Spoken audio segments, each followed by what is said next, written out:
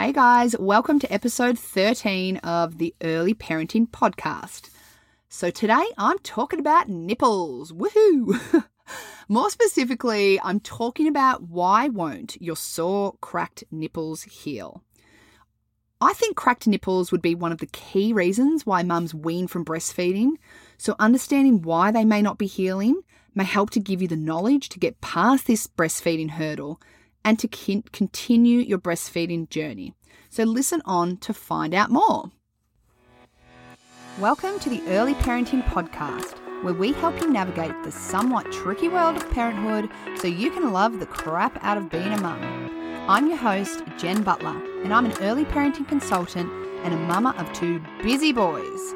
Join me as I explore all things early parenting and deliver them to you in toddler-friendly, bite-sized lessons because, let's be honest, the toddler is probably smothering pseudo-cream on the wall as we speak.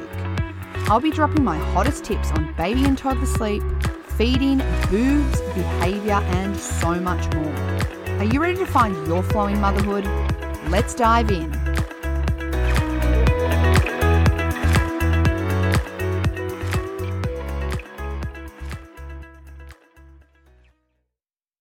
This episode is brought to you today by my free clean sleeping guide that I have on my website. You can access this baby at www.jenniferbutler.com.au. Now, guys, this guide is the first step I take parents through when I'm looking to help them improve their baby or toddler's sleep.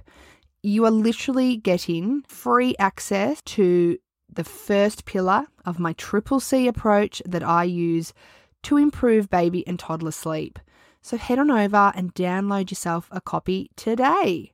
jenniferbutler.com.au/clean-sleeping. Okay, let's get into today's episode. Okay, let's dive into my top reasons as to why your poor, cracked, sore nipples aren't healing. So tip number 1, poor attachment. So the most common reasons why your nipples won't heal is because attachment still ain't cutting it. The reason why they probably became damaged in the beginning was due to poor attachment. So you can imagine that without adjusting this and improving it, it will continue to reopen wounds. It's like falling over and grazing your knee, and instead of keeping it bandaged, you keep it open and unbandaged, and you continue to fall over and reopen the wound. To prevent damage, your nipples need to be reaching the soft palate of your babe's mouth, which means a deep attachment. I actually want you to run your tongue along the top or the roof of your mouth at the moment and feel that junction of where it turns to the soft palate. That's where you're aiming for that nipple to get to. If you don't think your attachment is on point, then get in touch with a professional who can help you with that. An international board certified lactation consultant is the person to go to. They're the people that have current information and know their thing. I'm an IBCLC, so if you have any issues with attachment, then absolutely get in touch with yours truly. Point number 2, lip or tongue tie. So sometimes it's what is going on in your baby's mouth that is preventing ideal attachment. Lip and tongue tie is a topic that is divided within the health professional community. So, as a midwife, an IBCLC, and a mum who had a son with lip and tongue ties, I can assure you that if there is a lip or tongue tie preventing mobility of the tongue or lip, this is associated with poor attachment and damaged nipples. I can vouch for this. This happened to me. If you are concerned your baby or even toddler has a lip or tongue tie, I strongly recommend you get it checked out by a professional who specialises in identification of ties. Now, this is usually a dentist with background in identifying lip and tongue ties and treating them. Like I said, lots of GPs, lots of midwives, lots of paediatricians all have different opinions about tongue ties. So it's just best to go to the specialists in this field to find out whether or not there is one that's worthy of checking over and potentially treating. Okay, tip number 3. Your pumping technique may be what is preventing your nipples from healing. So using an incorrect size flange for your breast pump may be preventing your nipples from healing. We are all built differently, ladies, and this goes for our nipple size too. Your nipple and part of your areola should fit in the flange when you pump, not just the nipple.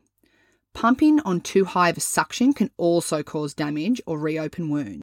Getting the right size flange, making sure that you're not going too hard with the suction are going to be key to making sure that allowing your nipples a chance to heal. Because often mums actually do turn to the pump to give their nipples a break from breastfeeding their baby. But if technique's not spot on, then it's causing just as much damage. Tip number 4, thrush. Sometimes you can have an underlying medical condition preventing your nipples from healing. So nipple thrush is a common condition experienced by breastfeeding women and makes nipple healing more difficult. Signs of nipple thrush include a shooting pain, intense breast pain, itchy or dry nipples, or shiny and pink nipples. Your baby may also have some signs of oral thrush, although not always. If you're concerned you may have nipple thrush, speak to an IBCLC or a health professional to get that diagnosed and treated so your nipples can start to heal ASAP. And the final point is a bacterial infection. So like thrush, a bacterial infection can be a cause for why your nipples aren't healing. If you have a bacterial infection in your nipples, along with slow healing nipples, you may experience flu-like symptoms, breasts feeling hot to touch, fever, and more. Again, it's suggested you speak to a health professional or an IBCLC if you're worried that this is you. Often, your nipples will have to be swabbed to identify what bacteria it is so that antibiotic treatment can be personalised to the bug. Anyway, I hope that this has helped give you some ideas as to why those dang nipples won't heal. Breastfeeding can be really challenging, especially when you have sore, damaged nipples added to the mix. Getting on top of the reason why they're becoming damaged in the first place and then allowing them a chance to heal and getting them back to a healthy state is going to make breastfeeding, well, not only tolerable, but also enjoyable. I hope that you've enjoyed this episode. Looking forward to seeing you here back again next week. Bye for now. Thank you so much for joining me in today's episode, guys. I hope that you enjoyed it. If you did, please head on over to your podcast streaming app, whether that's Apple or Spotify, and leave me a review. I want this podcast to get to as many ears as possible so that other mums who might be having the same questions as you can find a little bit of information to help their parenting journey along.